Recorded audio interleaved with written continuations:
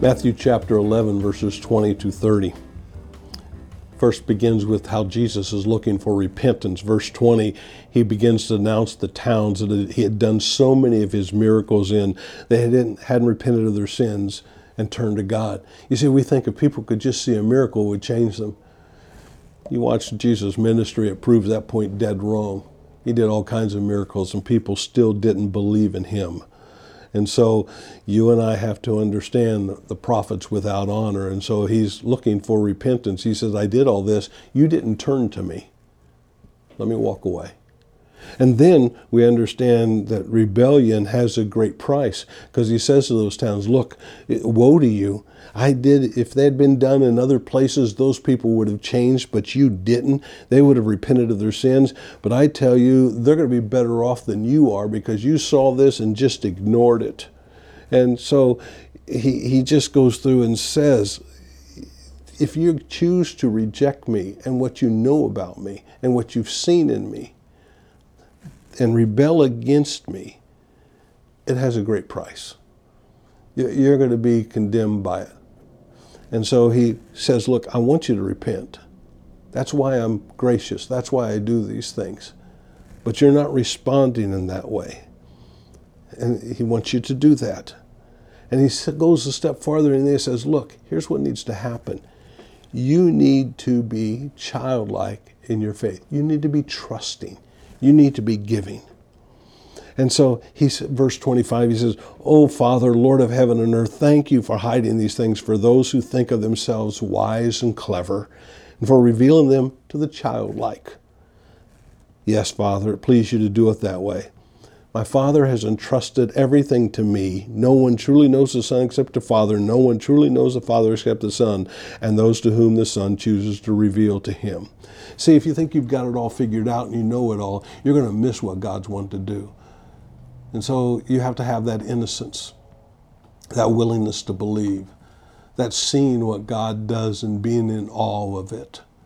Because if you don't, you're going to rebel. You're going to miss what God is doing, what God is saying. And there's going to be a great price that will be paid when you do that. And so he deals with this and what's going on in the environment around him. He says to these places, these cities, these people that make up each and every one of them, why are you doing this? You're going against me. Look what I've done. And you choose to reject me because of it. You think you know so much and you think you're so mature.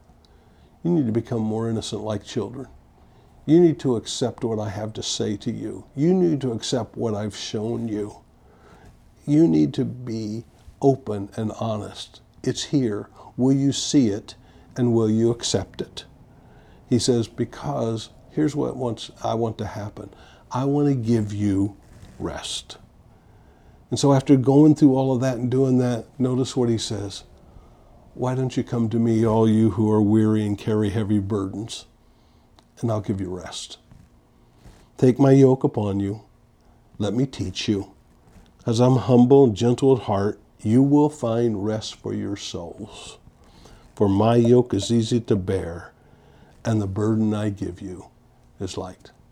Why don't you join with me, work with me, you and I together in the world that you live in, yoking ourselves together, walking together. And I'm not going to give you a heavy burden. I'm not going to make this difficult on you when you come. I'm not going to make things hard and harsh for you. I want you to come to me. I want to give you rest. The work we'll do will not overwhelm you and will not drain you. It will refresh you. I will give you a burden that is light because I will be a strength in your life.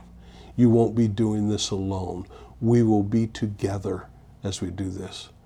So don't be like the towns and you look at this and see this and don't believe this and you become a cynic of everything. And even though miracles are done like those cities, they just reject it and the people. And, he says, look, you're going to pay a price for that. You need to become more innocent and accept me for who I am and what I want to do in your life.